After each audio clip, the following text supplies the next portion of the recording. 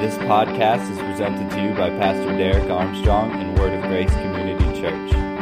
For more information, please visit wogcc.com.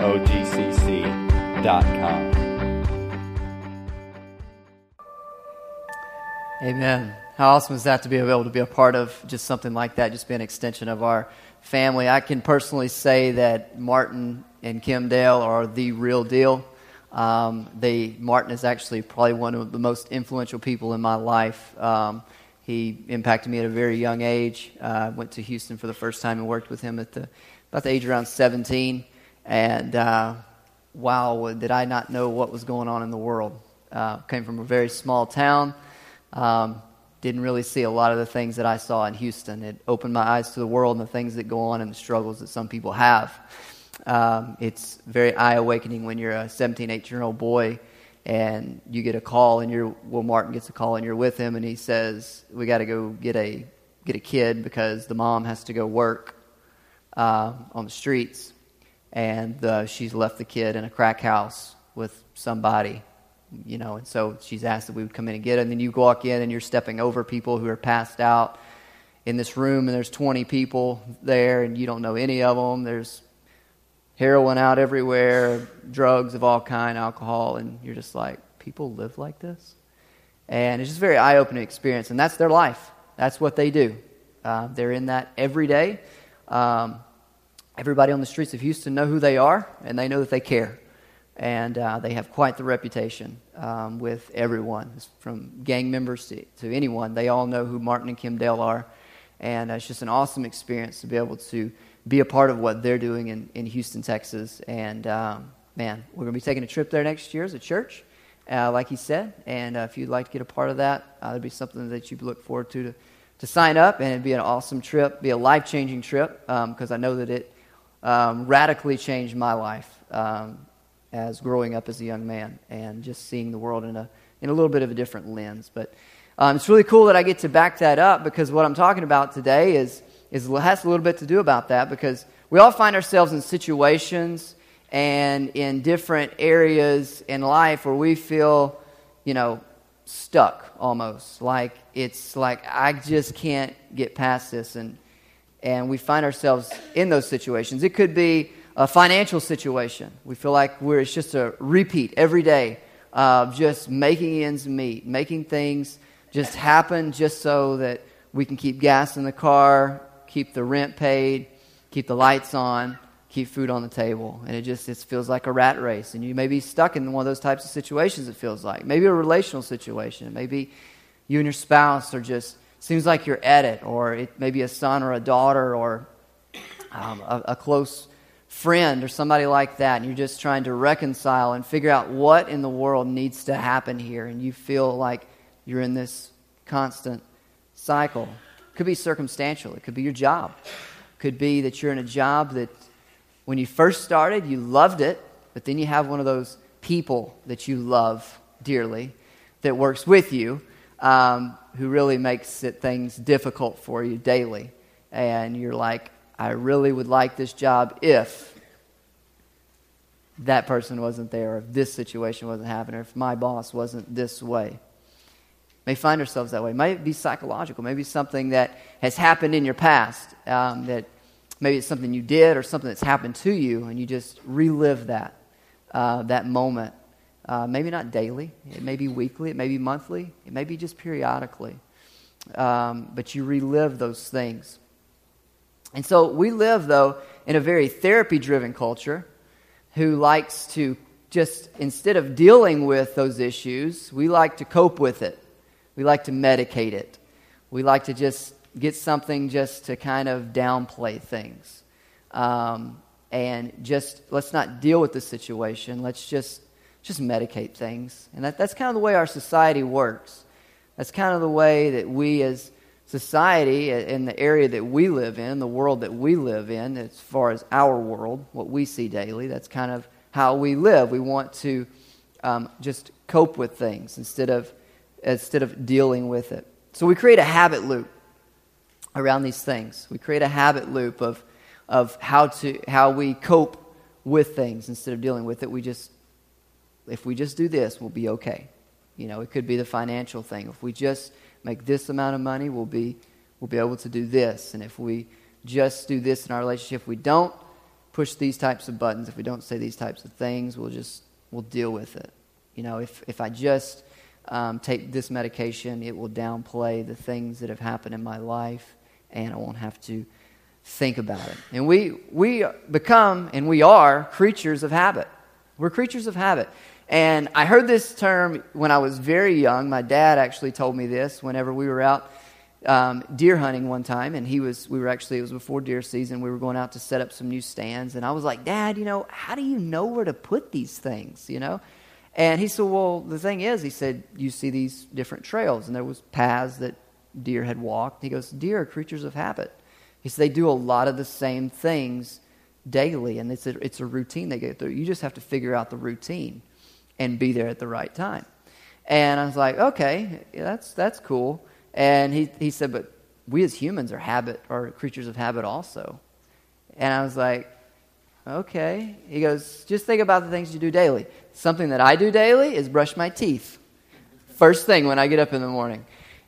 I just can't go do anything. I can't drink coffee. I can't eat. And nothing tastes right. It's like all that morning breath, all mixed up in there. It just don't taste right. I got to get that out, And so that's one thing that just happens daily. I mean, as soon as I wake up, I'm going to go brush my teeth because I cannot stand the taste in my mouth.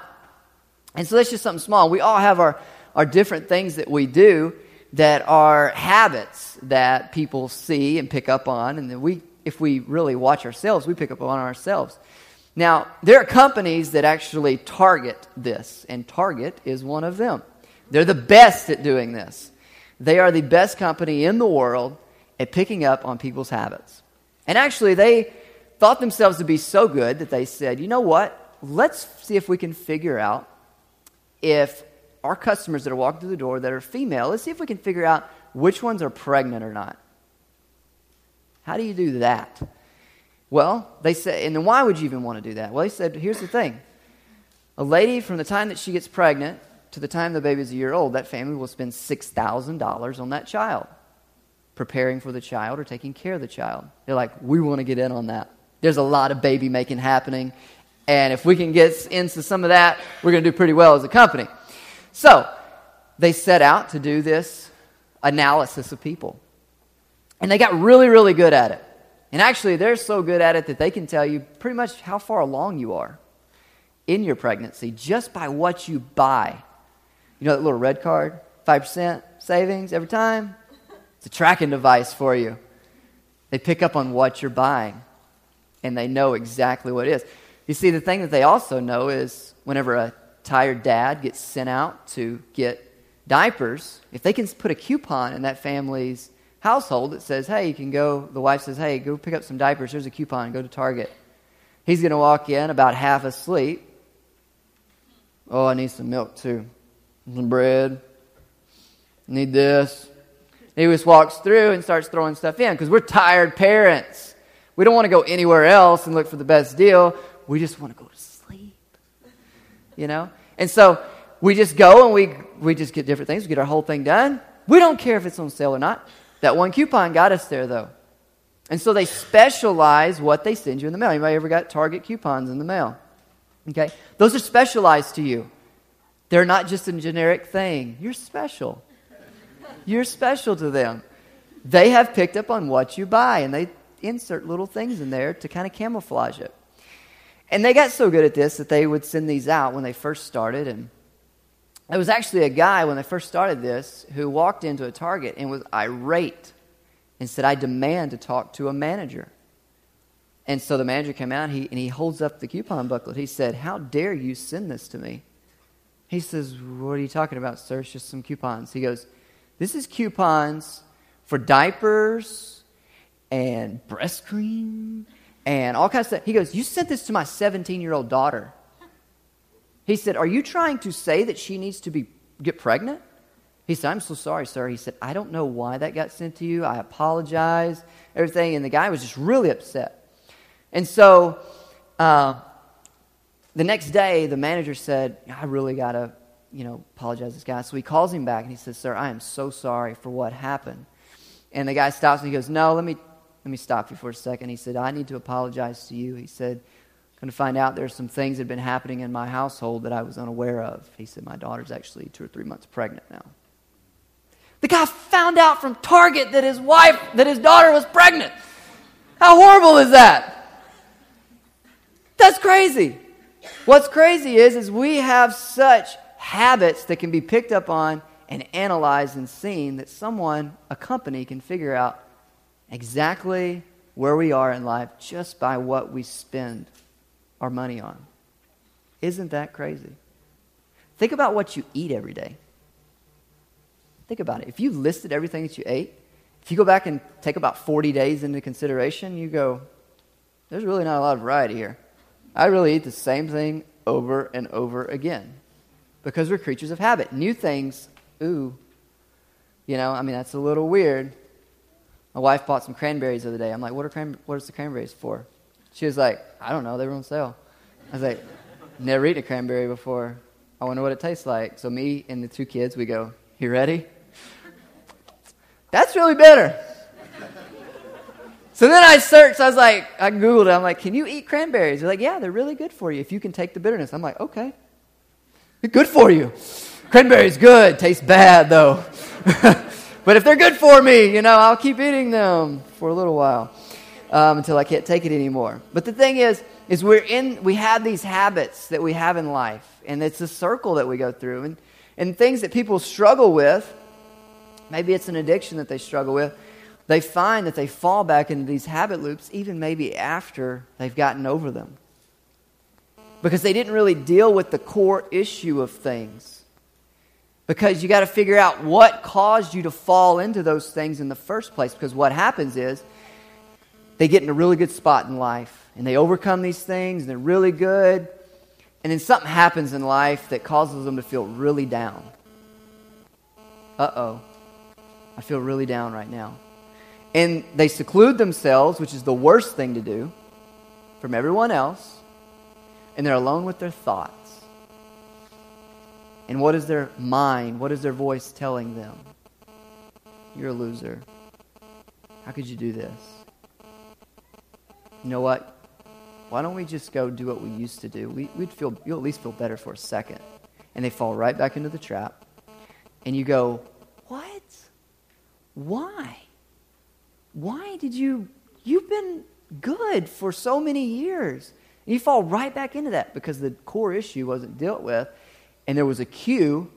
Now we operate off of cue and rewards and habits. And the cue was you feel bad. The reward is a satisfaction for a little while. And you're searching for that reward. And so they go back and they fall right back into that habit loop, not even knowing why. So how do we ever deal with that? How do we ever deal with the core issue of things? Well, let's look into the Word of God. Let's look in Romans 12. I know we studied this a couple of weeks ago, and Pastor Derek will be back next week. 2 weeks without Pastor Derek. Oh my goodness. You guys have fun next week, okay? He's going to have a lot to say. You guys, if anybody knows him, if you've been here long enough, you know what I'm talking about. He's going to be excited to talk. So that's just him, and he is awesome at it. Let's look at Romans 12:1. It says this, "And so, dear brothers and sisters, I plead with you to give your bodies to God because of all He has done for you. Let them be a living and holy sacrifice, the kind He will find acceptable. This is truly the way to worship Him." Let's stop just a second. Let's remember what's going on. Let's remember what's happening right here and who Paul is talking to. He's talking to the Jews and the Gentiles in Rome. And the thing is things have been a certain way for a really, really long time. Okay? But Jesus comes, He just totally messes everything up. All right? Everybody's trying to get their heads around this. And so you're telling me that Jesus was the Son of God, and He did these things, and I don't have to sacrifice things, and I don't have to do this anymore, but He actually paid the penalty for me, and I just need to accept Him. And it's not just Jews, but Gentiles. All of us are able to be a part of this. It's what you're telling us. And this is what Paul has been telling them the whole time. He's been going through all their doctrine and saying, this is what this meant in the Old Testament. This is what the law meant. It was all building up to this moment. He was explaining all of this. And then he transitions right here. And this is what he's talking about. And then let's go in verse 2. It says, don't copy the behavior and customs of this world. The customs had been a certain way for so long. He said, don't copy these, but let God transform you into a new person by changing the way you think. By changing the way you think. Then you will learn to know God's will for you, which is good and pleasing and perfect. You see, God's will is good, pleasing, and perfect. These are standalones. There's an and in between them. He didn't just couple them all together with some commas. He said, let's make sure we separate these. God's will for us is good, number one. It's good for us. It's good for Him. It's for our benefit. It's pleasing. It's pleasing to God. We have a plan and a purpose, remember? It's pleasing to Him. It's pleasing to us. We find enjoyment in it. And it's perfect. God's perfect. He set things up to be perfect. We mess it up a lot of times, though. But to get to that point, to learn God's will for us, we have to change the way we think. Change the way we think about things. You see, a lot of times people who are in certain situations, who have had these past wounds, they think about themselves in a certain way because of maybe what someone else said about them, or was what was told to them, or maybe what they said about themselves. And so they're stuck in this habit cycle of thinking about themselves and speaking about themselves a certain way. How do you change the way you think, though? You change the way you think by the way you speak. By the way you speak. We're going to get in that in just a second. I heard this quote the other day by James Russell Lavelle. No one can produce great things who is not thoroughly sincere in dealing with himself. Number one, we got to deal with ourselves. I believe there's greatness on the inside of each and every one of us. Great things. Now, greatness is not always leading troops into war and being the man in war. Greatness is not always doing this grand thing and being a billionaire. You need to understand something. Greatness can be being a loving father and a loving husband, a loving wife, great mother. What is greatness to you? All of us have the ability to do great things, but most of us never will because we talk ourselves out of doing things before we ever start. Maybe you had like a great opportunity come up, be presented to you before. You're like, that's really good. I think that's going to be really cool. And how many of you talked yourself out of that opportunity? Am I the only one? Okay. I'm alone. It's okay. You talked yourself out of it, didn't you? How many of you said, you know, my life may have been a little different if I would have chosen that opportunity? How many of you took that opportunity and said, my life really would have been a lot different if I hadn't have chosen that opportunity? Yeah. But what happens as soon as an opportunity is brought to you? What begins to happen? Wheels begin to turn. Words begin to be said, right? And we run everything through our subconscious filter. We go, okay, I'm capable of doing this, and I'm capable of doing that. I'm not capable of doing that. Who said you weren't? You said you weren't. Exactly, right? A lot of times we'll go, well, you know what? I really don't even have the time. You know, I really don't even have the money to do that.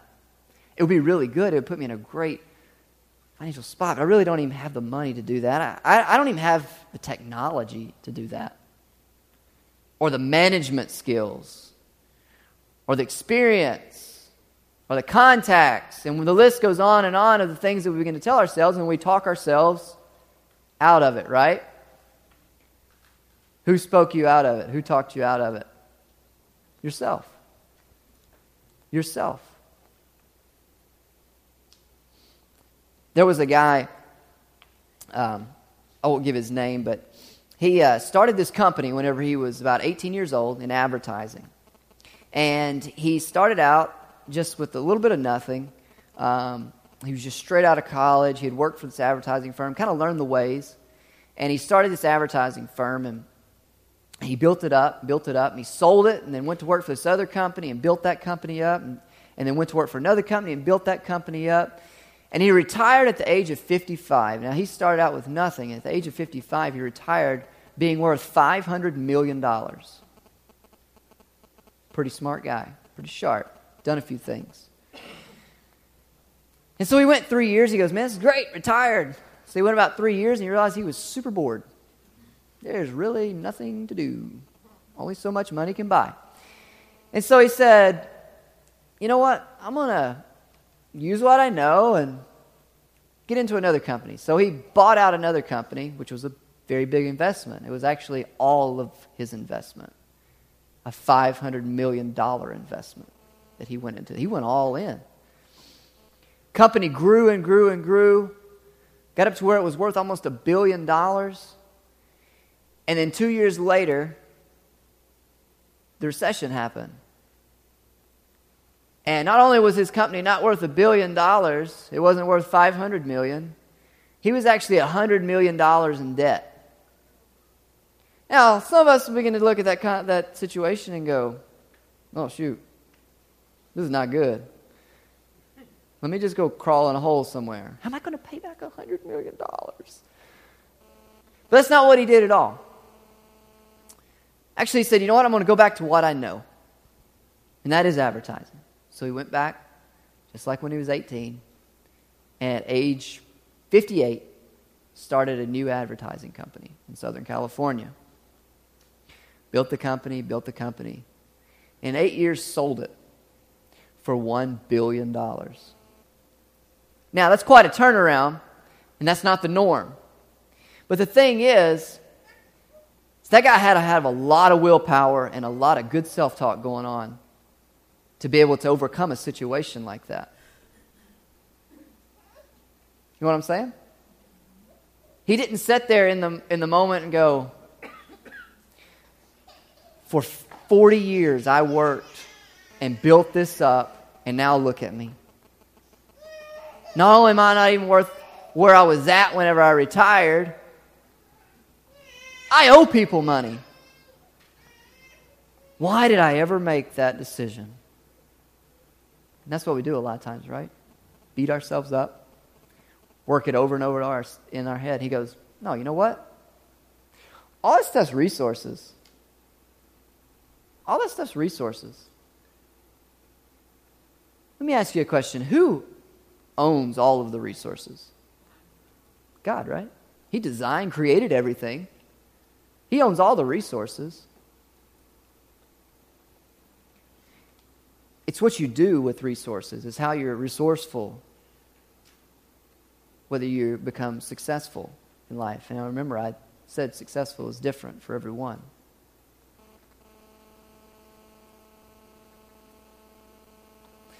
We talk about wealth. Who in here has ever said, I'd like to be wealthy? Well, let me ask you a question. What is your definition of wealth as far as for you personally? Where would you say that I am wealthy when I get to this point in life? Any takers?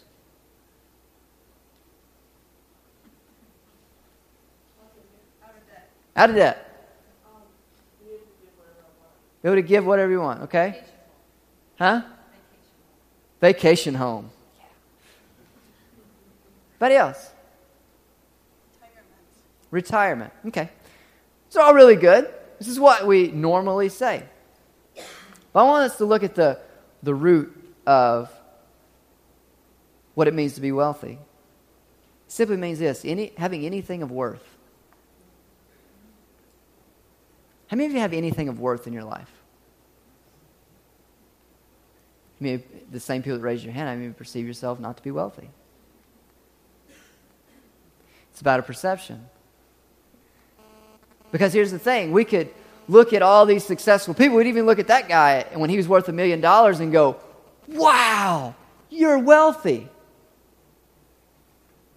I'm sure there were people when he was $100 million in debt would go, wow, you're poor. It's funny how that changes with just our perception of what wealth is, because we look at material things. And we look at people and go, wow, that's awesome. There are people, we took a trip to Haiti last year. You can even go to Houston. And people would look at you and go, wow, you're wealthy. Wow, you really have things going on. You have an air conditioner and a heater. You have a car. You know where your next meal is coming from. You can actually go buy it. It's perception of where you're at in life. It's a perception of what wealth is, what success is. Now, do I believe that you need to strive and do all you can to be better? Absolutely. Absolutely. But don't create a habit loop of saying, I can't be successful, I can't be wealthy, I can't do these things because of this, because of that. I am successful, I am wealthy. You know what? I do have some good things going for me. Let me tell you a little story. There was once a great king. I love stories. There was once a great king. He was one of the greatest kings that anyone has ever known. He had a great kingdom. Actually, it was the greatest kingdom in all the world. And people would come from all over to look at this king and just go, wow, your kingdom is unlike any other.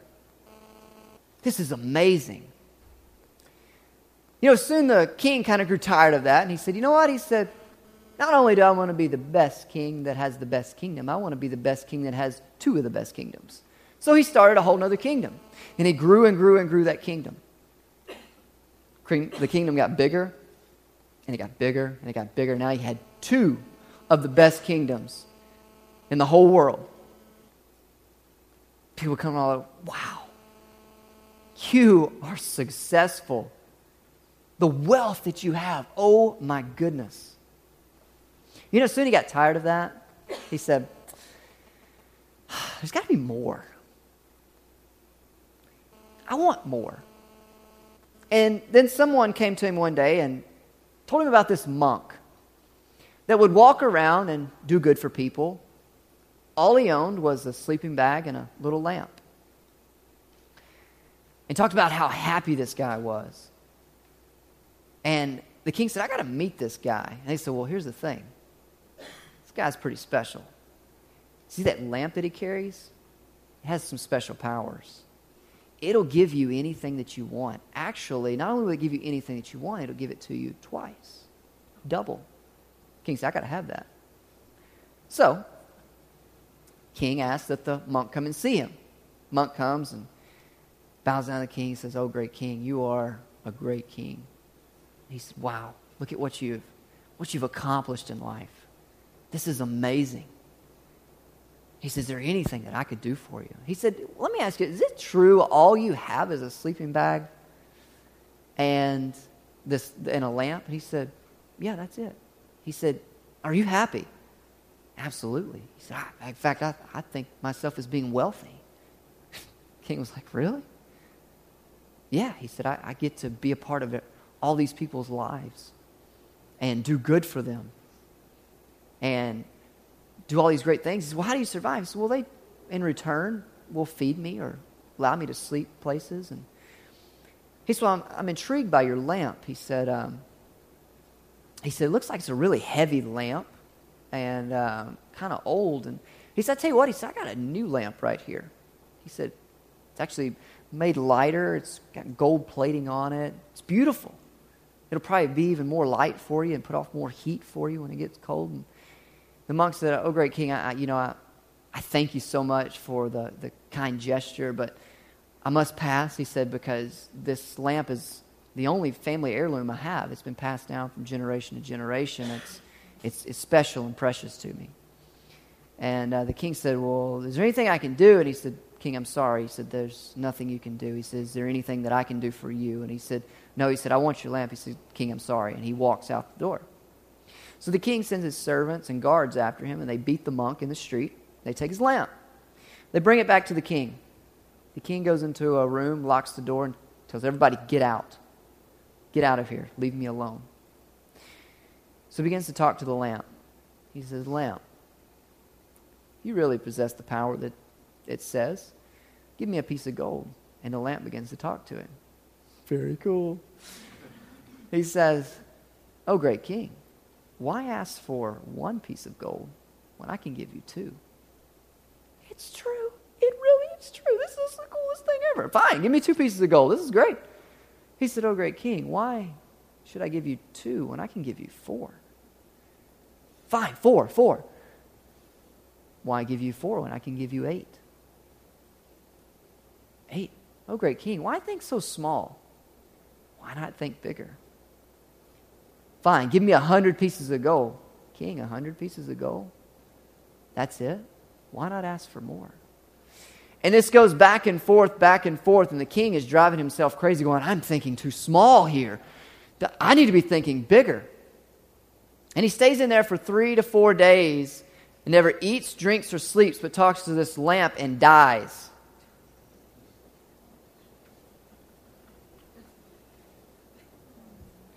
He dies. Asking for more and more and more and more and more.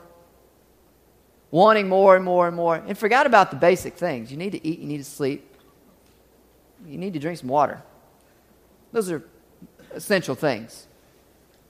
You see, he forgot about the things that were really important.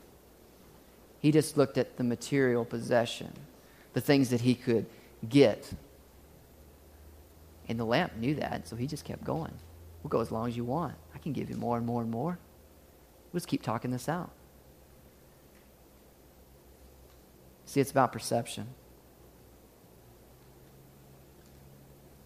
There are 6 needs psychologists say us as human beings that we need. 6 needs. Ultimately, we need God. We need Jesus Christ in our life. The psychologists, this is what they say. The first 4 needs of the personality. And the first need is certainty. Everybody needs some certainty in life, don't they? Keeps you sane. Certain things are going to happen, and that's good. I have some certain things that are going to happen, certain needs that are going to take care of. I have some certainty in life. Allows me to stay sane. Also, we need a little uncertainty also. Because if everything was certain, it would get a little boring in life. We need a little flavor. Things keep things exciting. So we need a little uncertainty. But we also need some significance. We need significance in life. We need to know that we're cared for. We need to know that people know who we are. It's always drove me crazy to wonder how a teenager, a young man, could maybe pull a gun on someone that they don't even know, a complete stranger. I've always been, when I see that on the news, I'm like, what is going on that could even happen? But I begin to think about this. That young man is looking for significance in life. He knows, ultimately, when I pull that gun, I've got significance. People are going to know who I am. The guy on the other end of the barrel is going to know that I'm significant. The gangs are going to know who I am, that I'm significant. Also, there's a level of certainty there. I'm certain that I'm in control right now. There's a little uncertainty also. I mean, heck, we don't know what's going to happen. This is fun, right? And so thinking about that, I'm going, it all boils back to significance. Which brings us to connection and love. A lot of times, that's usually out of whack in those types of situations. Connection and love. We as human beings need connection and we need love. We have to have it. Our personality needs it. And then the last 2 are needs of the Spirit. And then we need to grow. We must be growing. Because if we're not growing, we're becoming stagnant and ultimately dying, right? We have to be growing. Have to be pushing ourselves. We have to be learning. Have you ever just kind of gone through the same routine, and woke up about 5 years later and went, what just happened? I've done that before. And go, where did all that time go? Because really, I just remember getting up doing the same thing every day. Going through the same thing. Never really learning anything. And feeling almost like a little hamster going on a wheel. You know? because we weren't growing. Things weren't changing. Things weren't evolving in our life. I'm not talking about buying a house every week.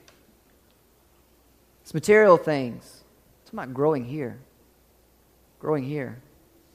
Okay? The last thing is we need to contribute beyond ourselves. In other words, be a part of something that's bigger than just you. We're part of something that's bigger than us. We saw a video this morning. We contribute to something that's something that we can't even touch, but we're a part of it. Martin and Kim, working in Houston. All the other missionaries we're a part of something bigger right here as a church family. We're part of something bigger than that, the body of Christ. Contribute to something beyond ourselves. We contribute to the body of Christ. Ultimately, that brings about so much significance and growth and certainty. See, the whole thing is, some of you guys are in community groups, some of you aren't. You don't really know how vital those groups are to you. Now, here's how I used to think about groups like that. I'll be like, been a long day at work. I'm tired. Kid's tired. I really don't want to spend another time away from my family. But then God began to show me and change my perspective on that a little bit. Instead of looking at his time away from family, you need to start looking at his time with family. You're right. It is time with family. This is family that I'm going to spend eternity with. This is family I need to check on, that I need to build up and be a part of their lives. You see, what we normally do and how I was raised, church is you go to church on the weekend. You go through a certain routine. How many of you have a certain routine when you walk in the doors here every week? Think about it. You got a certain routine you do, right? You either go check the kids in, or you go get your coffee, or, hey, if you're smart, one of you goes checks the kids in, one of you goes get the coffee, and you meet back here. I've seen some people do that before. You have certain places you sit. This group's always right here. I always see you guys, yeah. You always have certain seats that you go to. It's comfort, you know. We have a certain routine. And then people go and they move the couches out in the cafe. What in the world? Just messed my world up. God, these people can't leave anything alone around here. I don't even understand it. They were just fine over there. A little spot I could sit after service, meet everybody, wave. Now I got to go over there. Just messed everything up. Some gets thrown into our routine, but we have these certain routines that we go through every day that define our lives. But the thing about the community groups is it hits all of these 6 things. Because what's happening is you're changing the way you look at church. Because church is not about the weekend. Your faith is not about the weekend. It's day to day. It's life.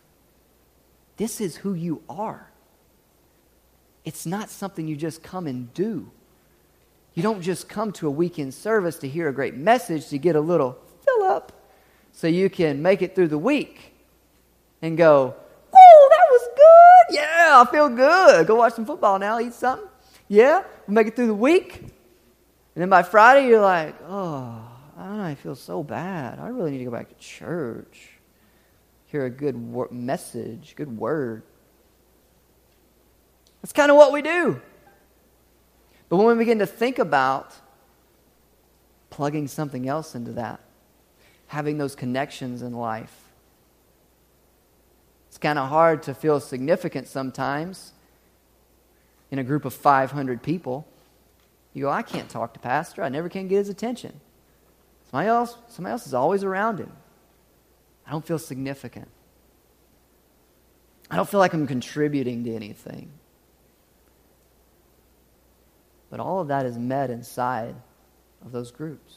We take care of each other. We grow And ultimately, we become self-feeders. We begin to learn how to feed ourselves instead of just taking instruction. This is meant to inspire. This is meant to build up and push you forward. The real growth comes in your day-to-day. The real growth comes in the day-to-day. That's where you really get built up. That's where you really learn. So if you're not in community groups, you need to be. I heard a story the other day. I was reading a book, and it had a story about Rick Warren. Anybody knows who Rick Warren is? Saddleback's pastor, okay? Very successful guy as far as a pastor goes, and book writer. Everybody knows Purpose Driven Life. I was reading about his life and talking about how he started out. He had graduated seminary, and he was living in Texas and was looking around at different places. Felt like God was calling him to start a church, and so he was looking at different places that were growing, in the world, in the United States. And he saw this Saddleback County, California, was just booming. And he's like, I saw this and felt like God said, that's where I want you to go. I said, all right. So he packed up his family. His wife had just had a baby. Had the baby, packed up, went.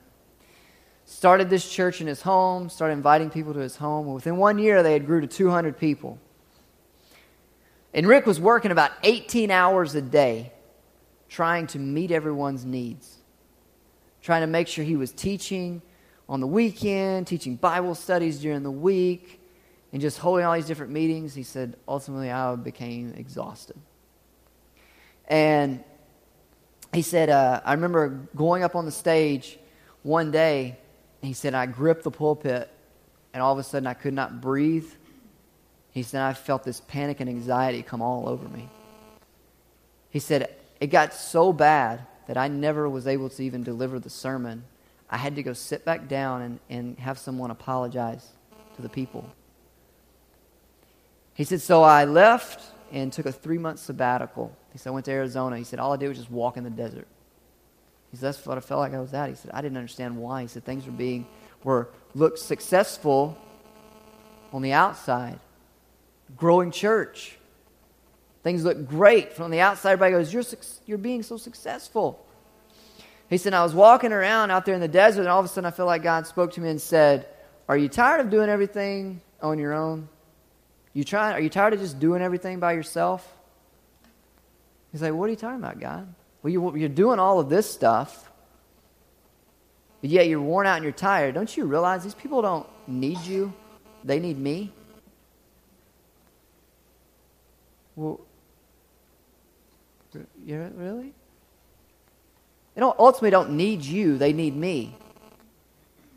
I need you to be my instrument to point them in the right direction. I don't need you telling them everything to do. He said, my perspective changed that day. He said, so I went back home. He said, and I started home groups. Because I realized I can't be in everybody's life every day. I was trying to be. He said, I realized I have to get people healthy. I've got to create new habits in their life. I got to change their perspective of what church even is and what God is. That it's a daily routine. And so he did. Been very successful at that. I think last count they had about 5,000 small groups, home groups that they have in their church, and about 20,000 people. It's a lot of small groups and a lot of people.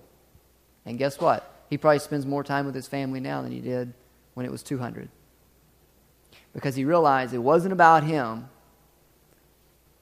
It was about God. It was about Christ being glorified. It was about helping people begin to learn how to grow themselves. We have to learn how to grow ourselves. It's not about what happens here on the weekend. We get inspired. We get driven here on the weekend. But it's about growing in the day-to-day. It means so much about what we're saying to ourselves and over ourselves in our lives for any of this to ever start, though. Let's look at James. Everybody turn to the book of James 3.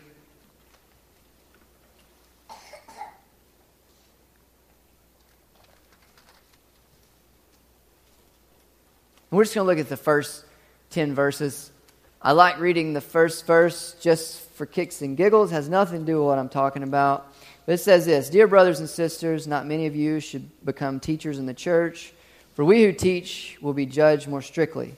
Thank you, James, for telling me that every time I read that. I love my job. Indeed, we all make many mistakes, for if we could control our tongues, we would be perfect and could also control ourselves in every other way. Well, that's interesting. We can make a large horse go wherever we want by means of a small bit in its mouth, and a small rudder makes a huge ship turn wherever the pilot chooses to go. Even though the winds are strong, in the same way the tongue is a small thing that makes grand speeches. Let's stop right there. Our tongue is powerful. Our mouth is powerful. Makes grand speeches, inspires people, inspires ourselves. It drives our life. It says a ship can be turned by a small rudder. Well, we got a small tongue. But it can drive and shape who we are by what we're saying, what we're believing, because it ultimately tells us what to believe. Did you know that? What you hear ultimately tells you what to believe, and your own voice tells you more than anyone. Go back to those situations. Who talks you out of doing certain things or talks you into doing certain things? Your own voice, right? It's funny, whenever we're saved, what does it say? How do you become saved? Confess with your mouth. Why do you got to confess with your mouth? Because you're telling your brain, this is what we believe now. You're rewiring yourself. You're telling yourself, Jesus came. I believe that. I am saved through faith by believing in Him. You're telling your brain, this is what we believe now. You're taking control. If you actually change everything in the Bible where it says heart and you just say subconscious mind, because subconscious mind is where everything runs through as a filter for everything that you believe. Do you know that? Think about this as a dog. Think about a dog. Some people think dogs are cute and cuddly. Some people think dogs are mean and vicious. Why is that? Because of things that have happened in their life. They have a different perspective of a dog. It's still just a dog. Because when that person sees dog, they go, I've had good experiences with a dog, cute and cuddly. I can pet you. The other person goes, I was attacked by a dog at a young age. You are dangerous. I'm not going to touch you. Our mind tells us what to believe. It's ultimately just a dog. But we speak those things, and we begin to rewire. It's funny. It takes about 3 years for a person's belief system to change. Do you know that? And psychologically, if you look at the brain, whenever a person gets saved, something happens in your brain. A rewiring begins. But you have to ultimately continue growing that, or it will die. It will be choked out by the other beliefs. You have to continue to grow that. And so, it's funny that it takes 3 years, and then Jesus walked on the earth for 3 years with His disciples. Ultimately, He rewired their brain. It's kind of funny. He walked 3 years. He created a whole new belief system in them. A new belief system was created. Let's keep reading here, though. But a tiny spark can set a great forest on fire, and the tongue is a flame of fire. It is a whole world of wickedness, corrupting your entire body. It can set your whole life on fire, for it is set on fire by hell itself. Wait a minute, our tongue is good. And then you tell me it's bad. I'm confused. People can tame all kinds of animals, birds, reptiles, and fish, but no one can tame the tongue. It is restless and evil, full of deadly poison. Sometimes it praises our Lord and Father, and sometimes it curses those who have been made in the image of God. And so blessings and cursing come pouring out of the same mouth. Surely, my brothers and sisters, this is not right. He didn't state a question at the end. He put an exclamation mark on it. James is frustrated here. James is mad right here. He goes, this is ridiculous. The same mouth that you use to worship God, the same mouth that you use to worship our Lord and Father, you go and you curse someone at work the next day. How is this possible? How is this possible? He's aggravated. Think about it in our daily lives. Go to work. Things happen at work. Makes us aggravated. We don't deal with it. We walk in the door. Kids spill something on the floor or break something. What ultimately happens? Boom. You explode on them. Why? Because of the things that happened at work. You were aggravated. You walked in the door and you didn't check yourself at the door. I used to do this, and my wife thought I was probably a little weird whenever I was doing it. But when I used to work for my dad, I would drive up to the driveway, I would park the truck, and I would sit in there for about 5 minutes. And she'd always ask me, well, what in the world am I doing? I'm just like, just chilling. Really what I was doing is I was checking myself. I was going, you know what? Figure out what happened today, where I'm at, where my emotional state is at. Am I aggravated right now? I'm going to tell myself, you know what? Thing is, we're past that. We'll deal with it some other time. We'll deal with it later. We'll worry about that tomorrow. Right now, I need to go and spend time with my family. Go spend time with my wife, play with my kids. My mind needs to be off of this stuff. So I'm telling myself, listen, I'm letting my brain tell me, listen, your kids and your wife has nothing to do with what happened at work. All right? No matter if it was good or bad.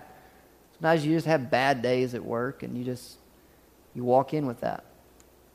It's important to check yourself at the door and tell yourself, listen, this is not the same people. These are different people. These are people I care about. This is my wealth. I need to take care of it. I need to nurture that. I've got little ones walking behind me. If you don't think they're watching you, watch their reactions when they get just a little bit older, and you go, where did that come from? How could you just burst out like that? There's so much evil in you. Well, who did they learn it from, Mom and Dad? Oops. They witnessed it. They learned it from you. So we have to check ourselves. One last story and we're going to go. Does anybody in here know who Tony Robbins is? Motivational speaker. Okay, yeah, kind of crazy guy. Very high-strung. I read a story about him, and he grew up very, very poor. And he didn't have anything as a kid. And he said one day when he was 11, he said, this was a defining moment in my life. He says, what changed everything for me? He said, somebody came to our door on Thanksgiving Day, and they brought our family a meal. And he said, I was like, oh, wow, a meal. This is cool. He said, but my dad kind of blew up on the person. He says, what do I look like, a charity case? He said, we didn't have any food in the house. He said, we weren't going to have a Thanksgiving meal, let alone maybe a meal the next day. He said, my dad got really, really aggravated, really mad. Said not only did he get so upset and talk about not being a charity case, he said he's tired of being worthless, blah, blah, blah, nobody cares about him around here. And he said he walked out the door and I never saw him again that day. He said where my dad's perception of that situation was someone was looking at him as a charity case. He said, I looked at the person and went, ultimately there's food. It's a good thing. He said, but his 11-year-old boy also said, a stranger cared about me. And since that stranger cared about me, they ultimately care about them. He said, so whenever I got old enough, I got a little job, he said, I made it my desire was to feed 2 families that next Thanksgiving. He said, so I did. He said, the next year, I thought, let's double it. He said, so I fed 4 the next year. He said, then it kept just growing year after year. He said, then I created a company, and they grew up to 7 companies. They grew up to a whole big foundation of all these companies working together. And I think last year he said he had like 2 million meals where he fed families last year. 2 million. His perspective could have been one way or the other that day. But he looked and he said, you know what? Somebody cares about me and I'm going to care about people. But his dad looked at it a different way. He said, these people don't care about me. And that, as I sat there and I was thinking about that, I was like, wow, our perspective of things and what we say truly makes a huge difference in our reaction to things, in the way that we perceive things. That person was just being nice. Ultimately changed Tony Robbins' life forever.